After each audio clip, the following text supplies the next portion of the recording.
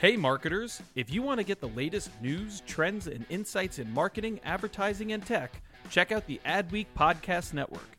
Learn from leading voices across media and marketing with original shows like Yeah, That's Probably an Ad, Marketing Vanguard, and Tech Magic with Kathy Hackle. Start listening now by searching Adweek wherever you listen to podcasts. My dad works in B2B marketing. He came by my school for career day and said he was a big ROAS man. Then he told everyone how much he loved calculating his return on ad spend. My friends still laugh at me to this day. Not everyone gets B2B, but with LinkedIn, you'll be able to reach people who do. Get a $100 credit on your next ad campaign. Go to linkedin.com/generate to claim your credit. That's linkedin.com/generate. Terms and conditions apply. LinkedIn, the place to be, to be.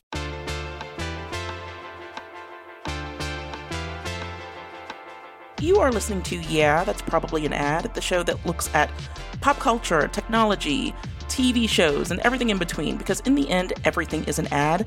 Hello, I am Shannon Miller, the creative and inclusion editor here at Adweek. Usually sitting at my proverbial right is David Griner. However, I have lovingly kicked him off the show for today in order to speak to just a few of my favorites, starting with our community editor, Luz Corona, who is kind of my guest co-host of the week. Hello. Hello, friend. Thank you for having me again. Of course. We finally did it. We finally just took over the show. We did it. Sorry, Griner. See you later. It was deceptively easy. I'm so glad to have you here. And so today is a really, really special episode because we get to highlight one of the most progressive organizations in the industry right now, Asians in Advertising. Later in the episode, we will talk to Liz Kim of M-Booth. For now, we get a chance to chat with one of the coolest ladies in the world to me. She is Bernice Chow, head of integrated creative at Zambezi. She is also the head of School, a digital social department. Hey, Bernice. Hi. Thanks for having me today. I am so glad that we get to sort of chat in a public arena. We've had the pleasure of speaking pretty quietly over the past month while we worked on a really special project for Adweek. But now we get to sort of share you with everybody else so that everyone knows how incredible you are and sort of the amazing work that you're doing. So I'm really glad that you are joining us today. No, this is such an incredible honor and, humbled to be here in the seat. Absolutely. So on top of everything else that Bernice does, she is also the co-founder of Asians in Advertising. And I cannot stress how wild this story is to me. I wanted to kick this off because when I first started at Adweek a year ago, one of the first organizations that I heard of, like, full on, was Asians in Advertising. And we were hearing about all of the incredible work they were doing and the waves that they were making. And I wasn't given too much context beyond that.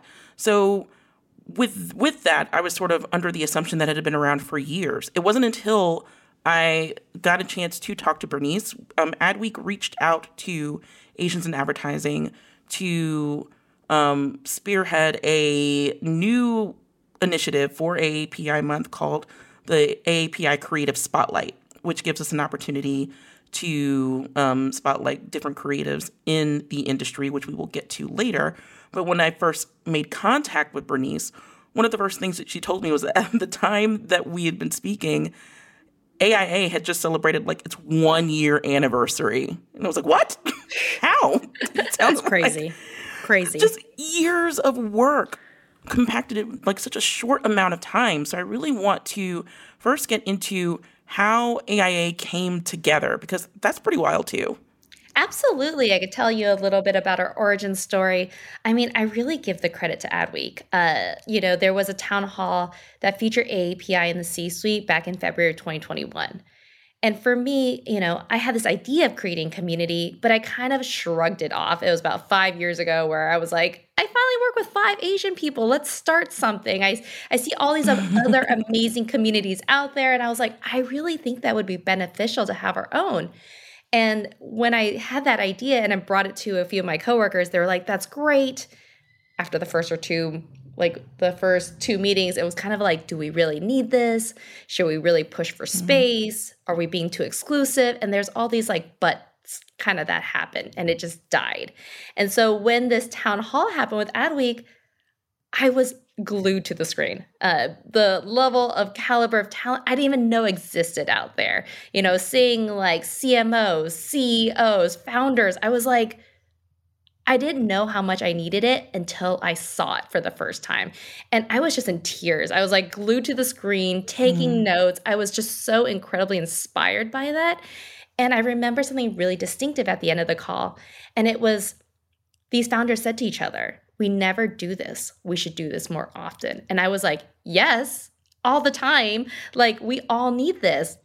And it really got me thinking, like, I already bought this URL called Asians in Advertising 5 years ago. I was paying for it every year. And I was like, it can't hurt to just try it. And so, you know, over the, next 2 months, I was just kind of, reaching out to different people. I reached out to Min-Jae, who was on that panel, and I talked to her. I talked to Resh, who's another great creative. And I was just talking to them about their experiences at AAPI as a mom, as someone that's creative. And I just got so much from that I just wanted to kind of explore what this could be.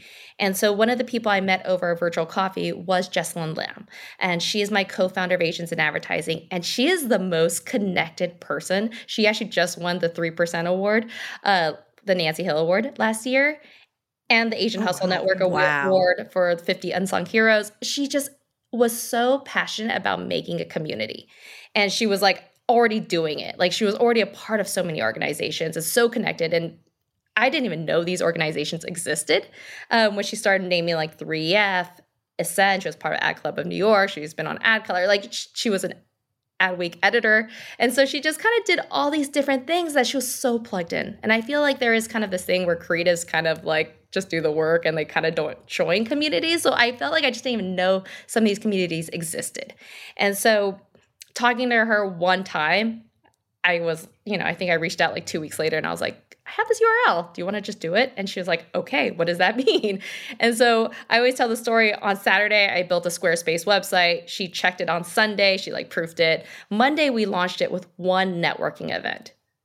All this was supposed to be like random breakout rooms, super casual. We were hoping for 25 people to care. We ended up getting over 600 signups and needing to blow it out to 2 days. So it was kind of like, we were like, nobody came out of the gates, and it just kind of took off. And the fact that we just saw that the need for the community wasn't just something that we saw. It was something that everyone kind of shared. And that one networking like event we had, we got so much amazing feedback. Like, people were like, we need to do this again. We need to have a mentorship. Like, it started opening up all these conversations that in our first year, we had 13 events. We launched a podcast. Then we ended the year with a 2-day summit. So it just kind of became this exponential ride that just kind of kept going. And now we are a nonprofit organization with 3,000 members around the world.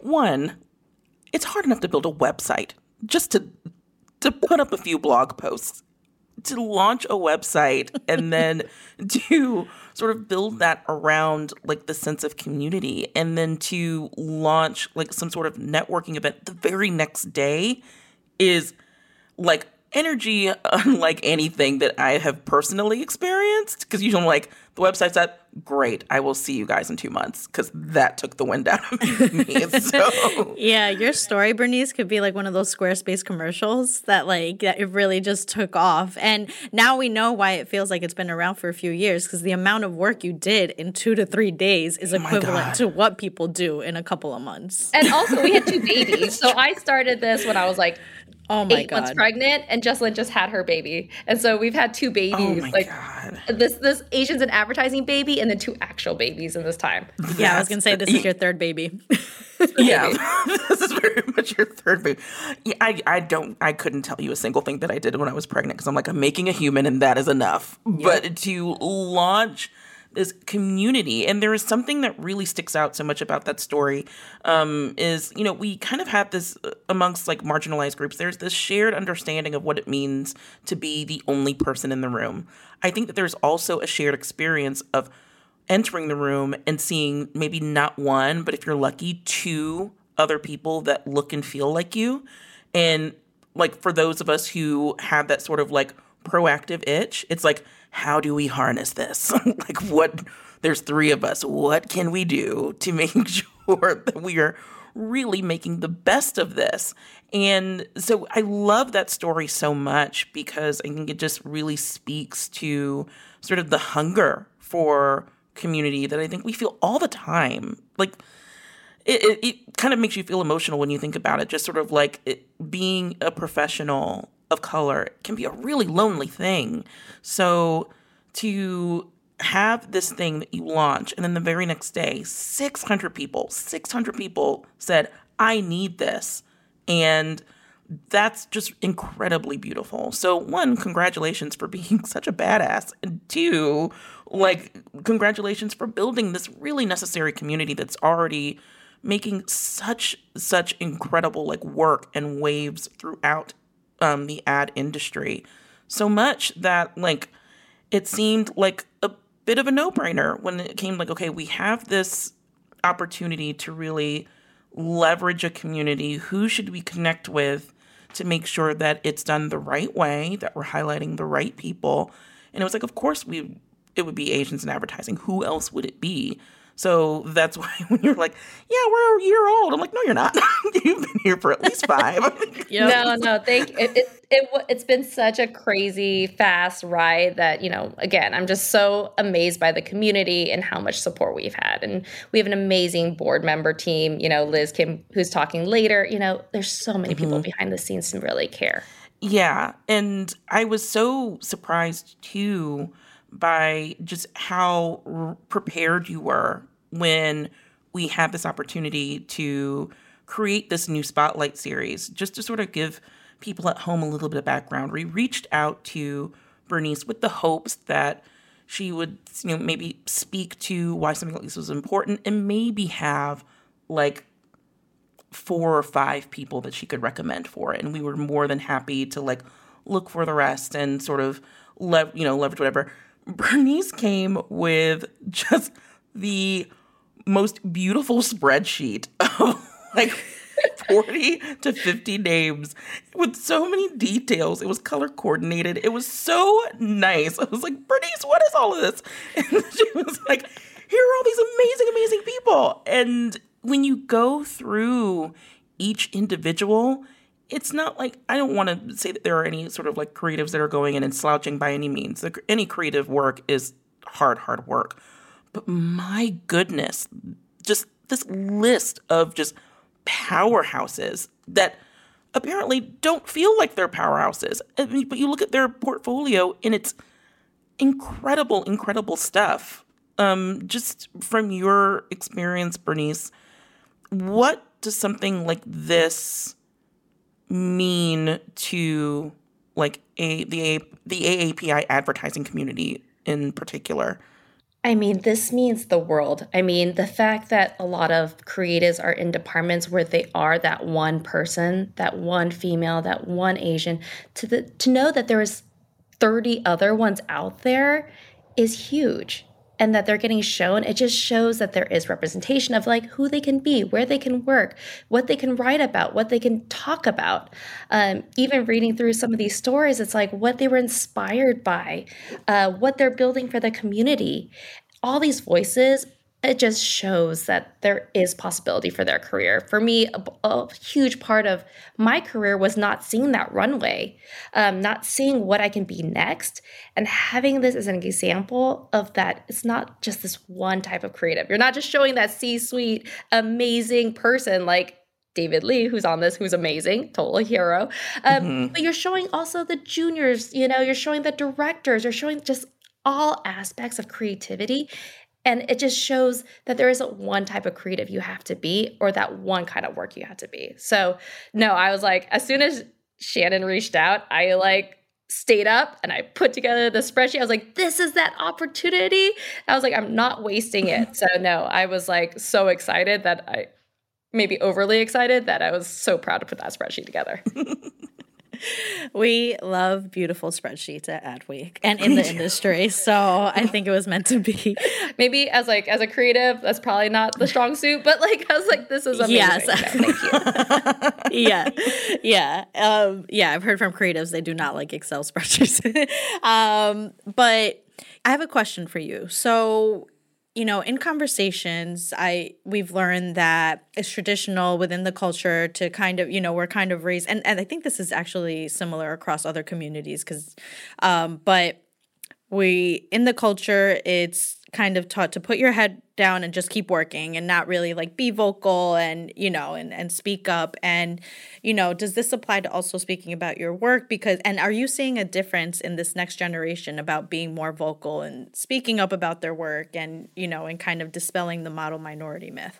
Well, a lot of, traditional backgrounds, having that culture from our parents or, just that Asian side, there is kind of a prevailing cultural nuance that happens. So one, easy way I always kind of explain this is from that the squeaky wheel gets the grease is a very common American saying. And in Chinese, we say the loudest duck gets shot. And so you can kind of see how someone who's culturally Asian can move around the workplace a bit different, right? So we kind of go into a room thinking that every time we raise our voice, we can get flagged or be in trouble.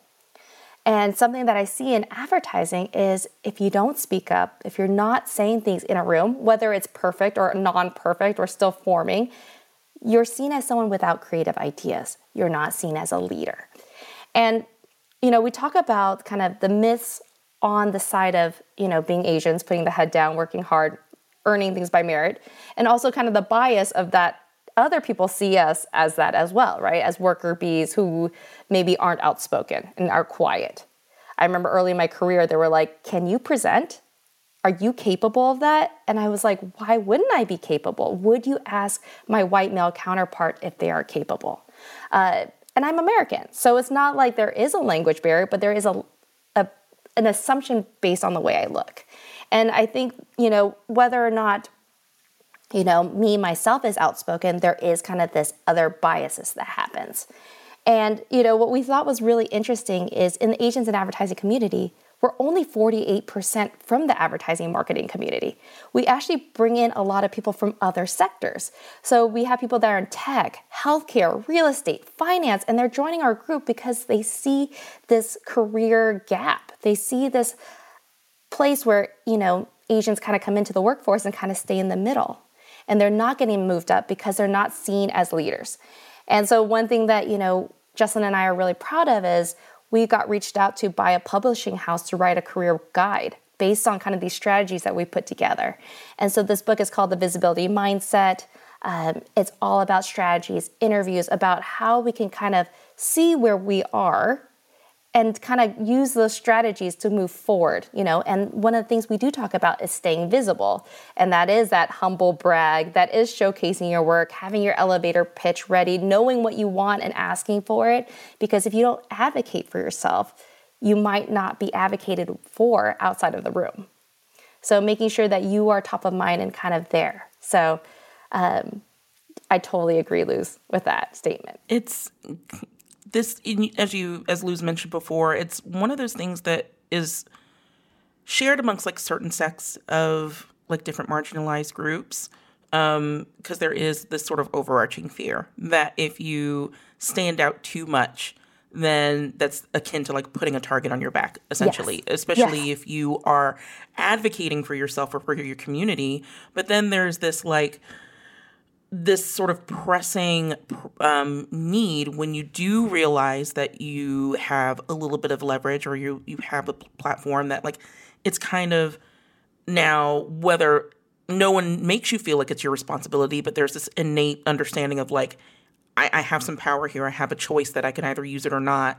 And especially for like a lot of women, it's like, yeah, I think I need to be the one. If I'm going to be the only one, then I need to be the one and sort of make sure that this door sort of stays open for people to come in behind me. But there is that sort of like cultural pressure of like, keep your head down. You're here. Don't make waves because you're lucky to be here. So this is kind of like the second like cultural series that we've done this year. First being Profiles in Black Creativity, that was started by Derek Walker. And one of the things that was kind of heartbreaking when we send these emails saying like, hey, someone said that like your work is worth platforming, good like 15% of the responses comes back with like some version of, are you sure? Like, am I the person that you really meant to reach? And you go to these people like, so like, what does that mean? Are you not a creative? Like, what do you mean you're not the one that we're supposed to be reaching out to you? And then you go to their websites and you're like, yeah, of course we meant to reach out to you. Like one of the people that we got to feature was Steve-O Chang from Chaos Labs. He's a creative film director. And he was one of the first ones to reply. And he was like, yeah, thank you so much. But there are so many other people that are doing like much more incredible work. First person he mentioned was Bernice. And like, he started like listing all these people. But then you go to his website and I'm like, the work you're doing is incredible. And it's like featured in like film festivals. Of course we meant to reach out to you. And that's such a common thing. And it's so heartbreaking. And I don't know. I don't know why I brought that up, but something that like really touched me about this was that it was an opportunity for us to be able to shine a light on people who, some of which feel like they don't deserve it, even though they do an insane amount of work. So, and that again is just like Bernice, again, bringing like this list of names of like, hey, this is a junior creative, but the work she's doing, she should be way higher than she is. Or like, hey, this person has been doing this like incredible work for years. You mentioned Resh earlier, and like the stuff that she's doing with like augmented reality. I'm like, you're a trailblazer, man. Like, why is this like the first time I'm getting to hear about your work? Oh, she is completely a badass. No, she is so cool. She's so hip, and like she's a mom, and she's killing it out there. It's just really cool to be able, not just to be able to spotlight these people so that our audiences can get an understanding of them, but also as a person who heads our creative arm, this is work that I've never got an opportunity to see because we either didn't get the pitch or we just didn't know. And now I'm hoping that this will sort of widen the aperture of not just our coverage. I mean, our coverage is cool, and I, of course, am always going to advocate for it, but just coverage in the industry in general. I'm hoping that this is sort of an opportunity for us to realize that there's a lot of creative work that we're not getting a chance to see, whether it's because we're not getting pitched or because we're just not looking where we should be looking. So I was really excited to be able to feature all of these people, and also just to like get to stand a couple of new creatives, because there are some like really, really cool people here. I'm like, I should be following you all the time. Bernice, was there any particular profile from the series that stood out to you at all, beside your own? Mine was the least impressive. No, there was so many good articles here. I mean, I'm just such a fan that it's like really hard to choose. I mean, like, I'm a huge fan of JJ. He's a director. I know so often we don't get to have diverse directors. He's so good. I mean, he's not only just a great human, and he talks about kind of just, loss in his article, but he directed Thrift Shop for Malcolm Moore. Like, he is so cool. Like, how was he not on my list previously? So cool. Yeah, right? Like, he didn't even mention that. I know. That's what I'm saying. Like, some of these articles are just so humble. Like, that when I read it, I'm like, why didn't they mention like these other huge pieces that did? Like Susan Colby in here, she started her own agency because she saw women after a certain age not have a place to go. And she was like, there's a huge market for people over 50, So why don't I just start my own agency? Like, she was a complete trailblazer. Wow. Like I said, there's just so many. Like, I feel like I have to like really choose here. Like, Poursan talked about how he worked on the name for P&G, and through the API community, that I didn't even realize he did that spot. Like, I shared it all over. I talked about it at the summit, but that was a spot that talked about how Asian people are not celebrated for ethnic names. And how that is something that seems very un-American. So something that when Asian people come to this country, they're asked to have a very like American sounding name. And it was really recognizing, embracing your identity, your cultural identity, and that cultural identity, even though it sounds different, is still fundamentally American. Right? And like showing an instance of someone else standing up for you. Like, I just thought this was so great that he was able to bring his perspective into that story. Absolutely. And he did that work for P&G, which is doing, over the years, has been doing some pretty incredible work in making sure that they're building platforms for marginalized folks. So it's really good to see something like this kind of bring in this like full circle moment and show that they are going to in-community creatives to make sure that these platforms are built correctly and in the most effective way. I'm sorry, I'm still very much stuck on JJ directing Thrift Shop because can we? That needs to be known. I would open every line with that. Like, I directed Macklemore Thrift Shop. Nice to meet you. It's like I'm here for pickup. Daycare pickup. I know. Such a culture defining, that was like a culture defining like music video. And the fact that he was behind that is kind of like mind blowing. And it does point that, because he doesn't mention that anywhere. Like, it does not come up at all. And another one that really, really stuck out to me was director Ree Brigado and all of the stuff that they are doing in the beauty space.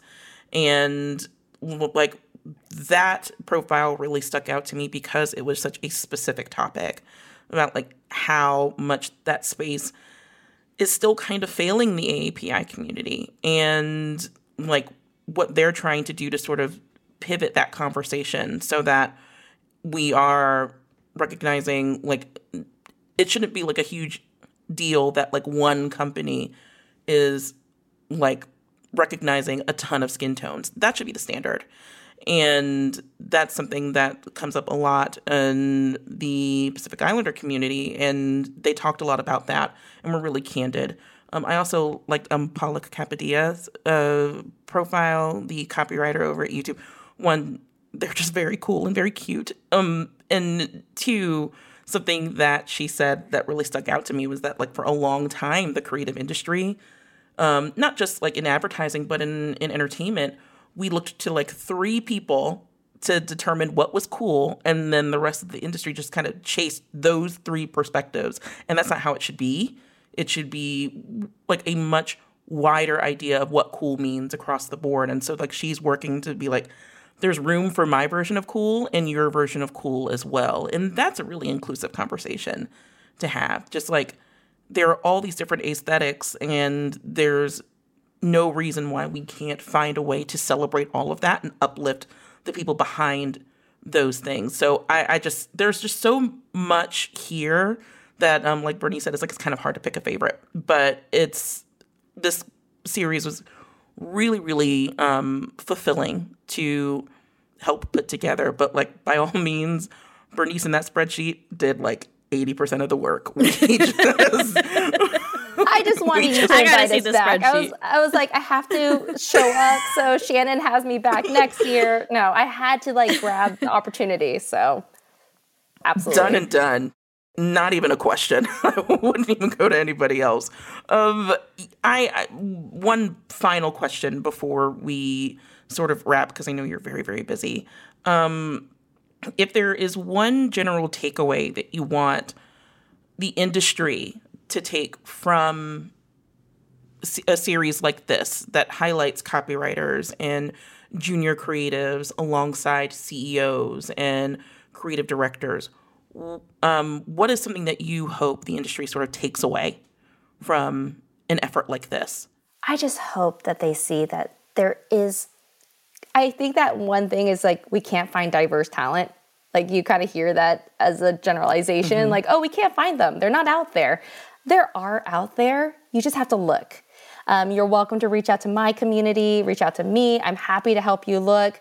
But there's a lot of great lists out there. There's a lot of great people that are championing this cause. So if you want to take that extra step and find them, they are there. And they will make the creative better and stronger and bring in different perspectives and just different types of creative.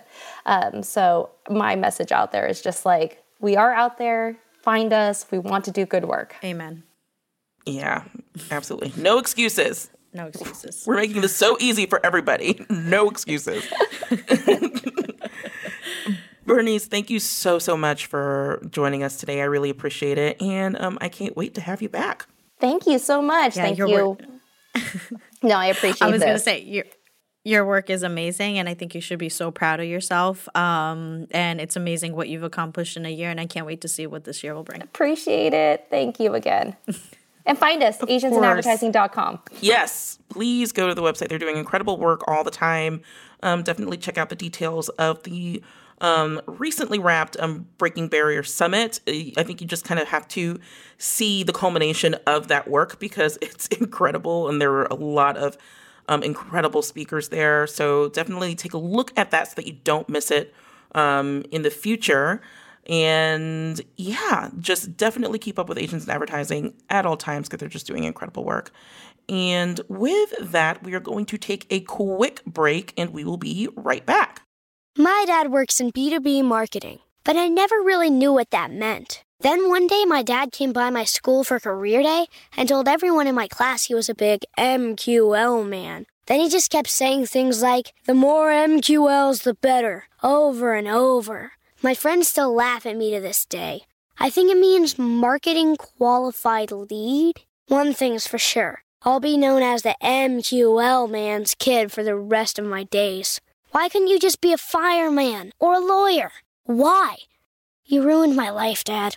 Not everyone gets B2B, but LinkedIn has the people who do. And with ads on LinkedIn, you'll be able to reach people based on job title, industry, likelihood to buy, and more. Start converting your B2B audience into high-quality leads today. We'll even give you a $100 credit on your next ad campaign. Go to linkedin.com/generate to claim your credit. That's linkedin.com/generate. Terms and conditions apply. LinkedIn, the place to be, to be.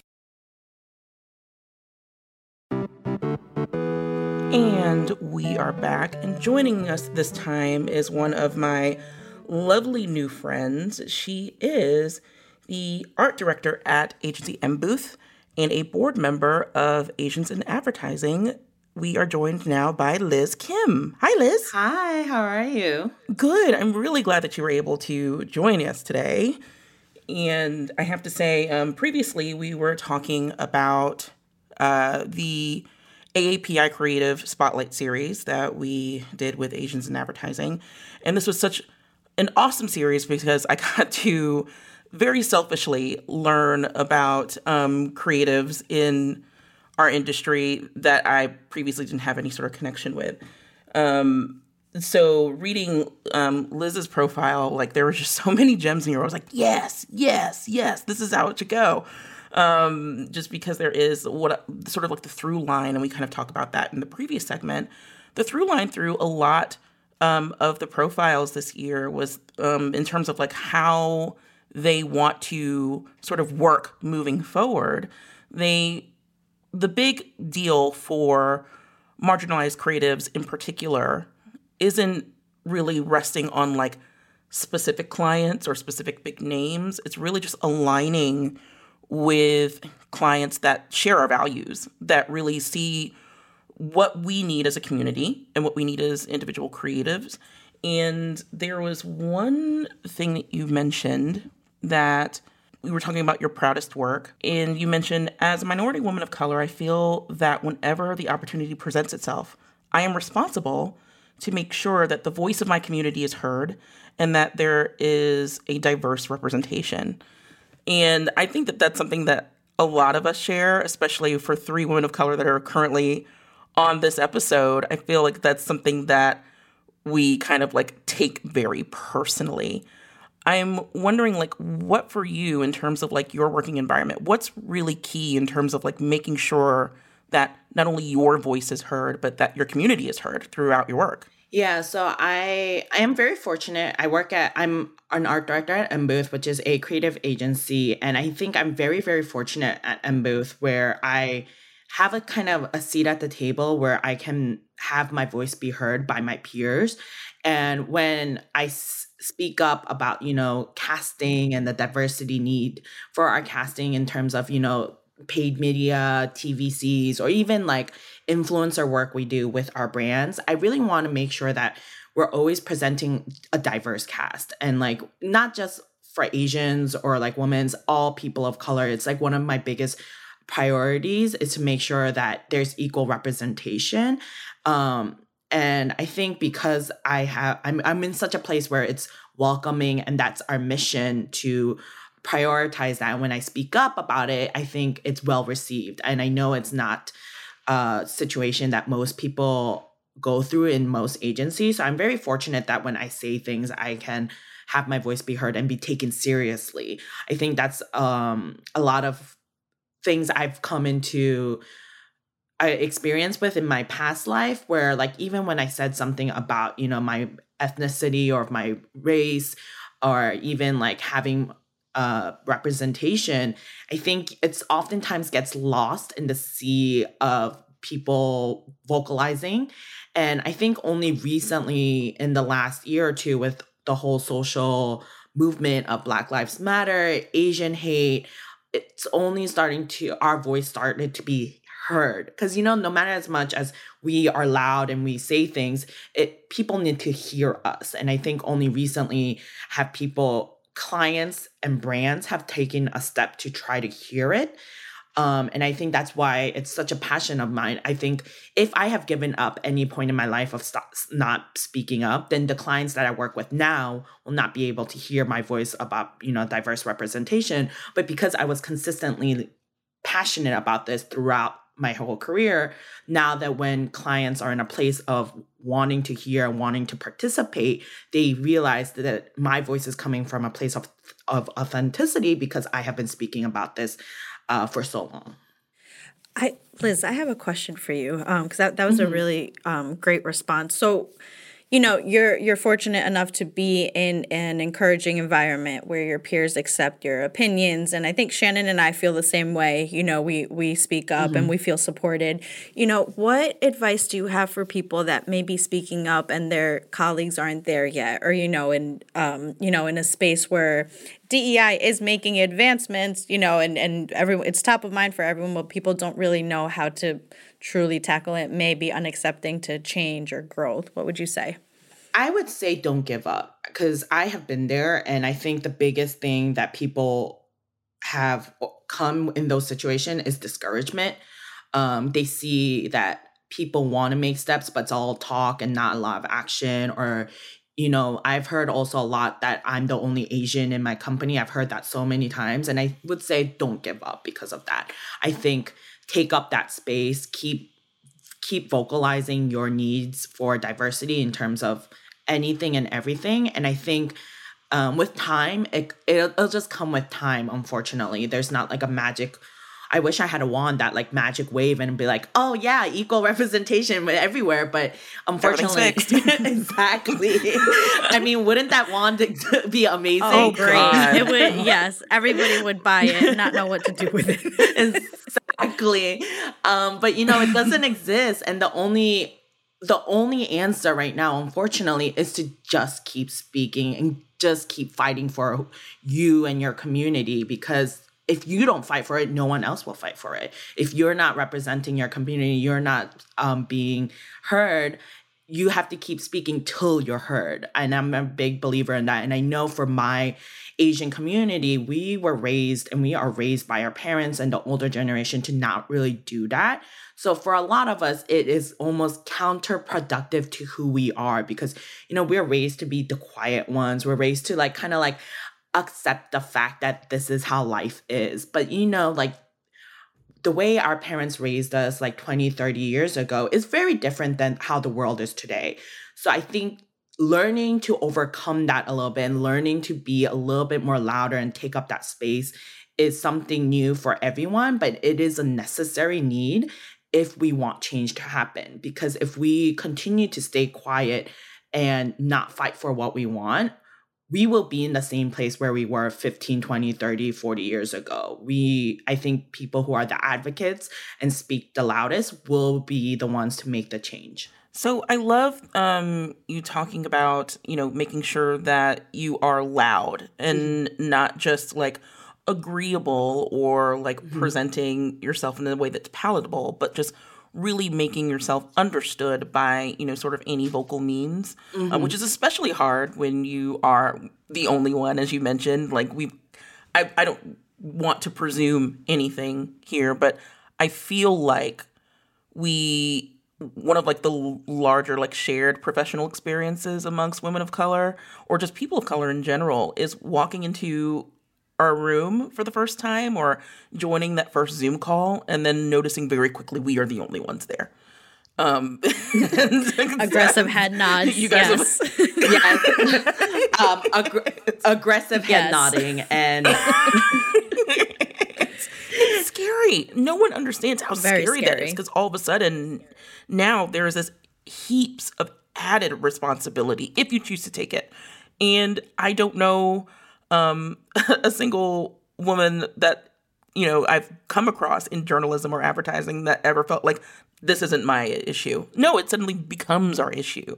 And that's a very, very scary thing. And I was really grateful to see something like the Breaking Barriers virtual event that sort of carries that ethos of like, now is our time to speak out and here's how we can make sure that we're advancing ourselves. And for those at home who may not be aware, so Asians in Advertising earlier this month put on this incredible virtual event called Breaking Barriers. And it had, God, how many speakers? Was it like over 60, Liz? Oh, I wish. We had about like a little over 45 speakers. Still a lot. Yeah, 45 speakers. And we had about over 550 attendees. And this is our first ever summit that we did as an organization, Asians in Advertising. And for us to have that big of a turnaround, I don't think any of us expected it. But that just goes to show we had 45 amazing speakers and they were all of API descent, API community. First of all, the fact that we had an all API panels with 45 plus speakers. Amazing. Incredible. And they're not just your regular like John Doe, they're all industry leaders. They're all like CEOs or founders or CMOs. We've had so many high level up Asian people come speak. And I think one of the greatest comments that I saw throughout the whole event was like, wow, I didn't know that Asians were like in the C-level suite. Like I've never seen that before. And I think that just goes to show that like our community is so underrepresented that even though we are in this advertising industry, we don't see ourselves represented within the workforce. Right.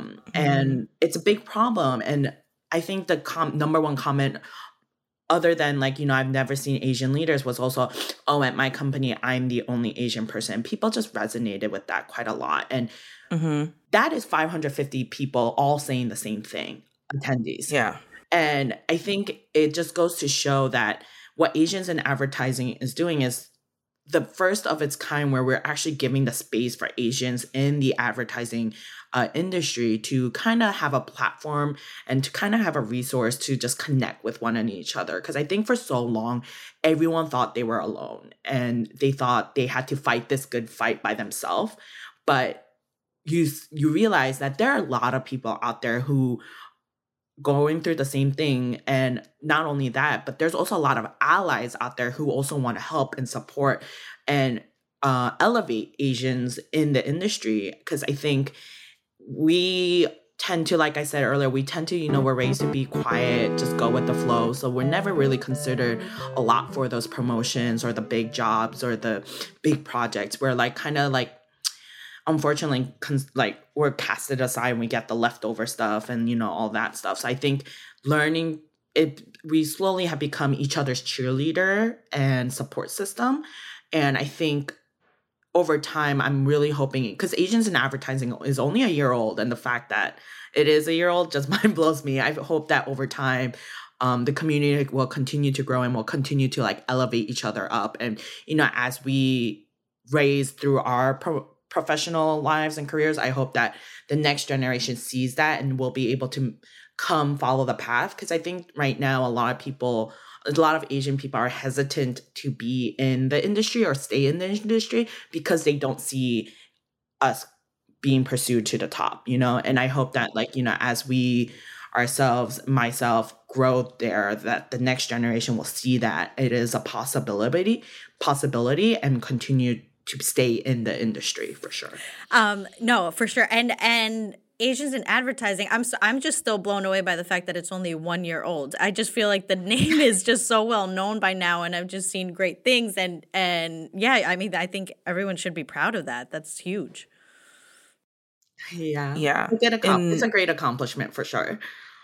It's an incredible accomplishment, and to have such like a sort of like gangbusters event, just sort of going through and looking at the sponsorship support here. That's like such a huge thing to garner at any level, but especially for like a first year organization. It's pretty incredible to get like the sort of support of like Yahoo and, you know, 3680 and Publicis, and to have all of this support that says like, hey, we want to make sure that this is something that is elevated. One of my favorite facts about this, and correct me if I'm wrong, it was like free for students, right? Or it was, yes. Yeah, which is like such a key component of like breaking open that sort of like gatekeeping that keeps a lot of people of color out of this industry. Yeah, I think we've had an overwhelming amount of sponsors and donations and support throughout the community, because we've had sponsors and we've also had partnerships. And I think it just goes to show that people are ready. They're ready to help, and they want to see this change happen. And they've been ready, because like, why else would these big organizations be so eager to jump and, you know, donate and help us out? Because I think, you know, companies like Publicis and Yahoo, they're setting the tone. They're setting an exemplary of themselves to other agencies and other companies out there, saying like, hey, like, not only are we just saying we're advocates of the Asian community, we're putting more money where our mouth is. And I think a lot of times, a lot of brands and companies do that. They say they support whatever. And then in execution, they lack that. And I think that the whole Asians in advertising breaking barriers was a good example of companies and brands that aligned with our ethos and really put their money where their mouth is and supported Asian careers. So I have one final question for you, because I know that you are very, very busy. I just speaking sort of from the perspective of a creative in this industry, there is, I feel like, and this is sort of coming from the experience of like Black History Month, just sort of like observing Black History Month for me, it comes with like equal levels, like excitement and dread when it comes to like what our industry is going to produce. Because in some ways we get some really cool resources that pop up. And then in others, we get sort of just very cringy, like just really cringy stuff where you're just like, where were you all year? Like, why did you pop up February with this? So, yep. And so that, and sort of I was talking about that with good friend of just Adweek in general, the Martin Agency's Sean Choi, who is a strategist and is doing really cool things. And we're talking about like exploitative marketing and sort of how it can do a really good job of like disguising itself as something that's authentic when in community folks that really know that it really isn't. So as a creative, what would you advise like your colleagues across the industry, like the pitfall, like the biggest pitfall to avoid in terms of making sure that they are providing something that is authentic versus is there something that you are seeing that you wish you would see more of, if that makes sense? Kind of a two-pronged question there. Yeah, so I totally get what you mean with when you were talking about the Black Lives Matter, because, you know, right now it's like towards the end of May, towards the end of AAPI month. And I it's going to happen because it happens every year after year during any Heritage Month, any cultural moment.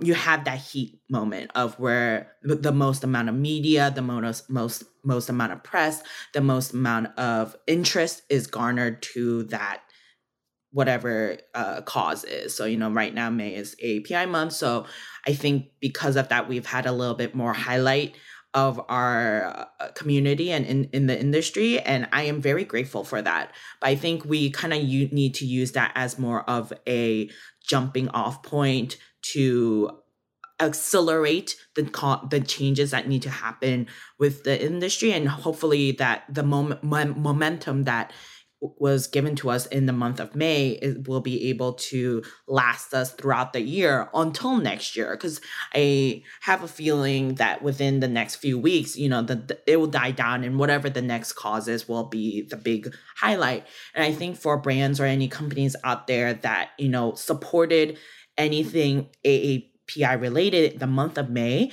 needs to make sure that any support that they give in the month of May continues throughout the year, and that you're supporting your AAPI employees, coworkers, and all that. And I think in order to do that, you need to be self-aware a little bit. And I think you need to recognize as a brand or company that it's going to happen. First, you just have to recognize that it's going to happen.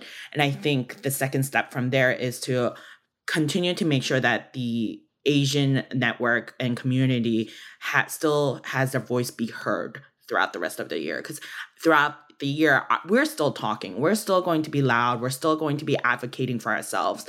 And it's the brands and companies out there responsibility to continue to hear us, not just in the month of May, but to continue to hear us, in August, September, October. And I think that is for the same amongst every community out there for sure. I love that. Sorry, I was going to say that the jumping off point, I think that's the most critical part of what you just said, that you can, because what is the alternative of not using these months of recognition, celebration as a time to highlight the community? The alternative is to not do anything. Obviously it always has to be done authentically, but I really love what you said, Liz. It's the jumping off point. These conversations need to go off year round. The month is great, but it's just the beginning. Exactly. I would say May is almost kind of like a kicking off point. We should treat each month as the cultural heritage month, the beginning, and see what is out there, what programs are out there for you to support throughout the year, because it exists. They're always out there. It's just during the month of May, it's just a lot more people are looking after it because that's what media and press is covering.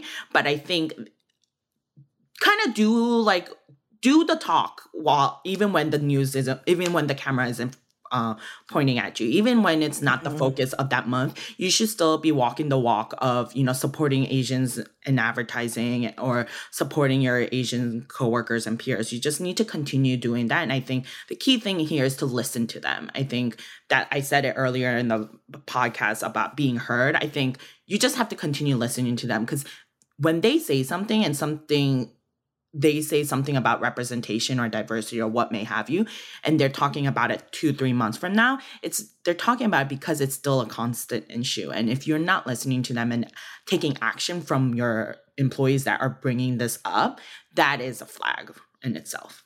Liz, thank you so much for just not only the work that you do between Booth and Nations in Advertising, but for just being very candid, because that's one of those sort of barriers, is that it can get very scary to speak up, even when you have a seemingly impenetrable platform.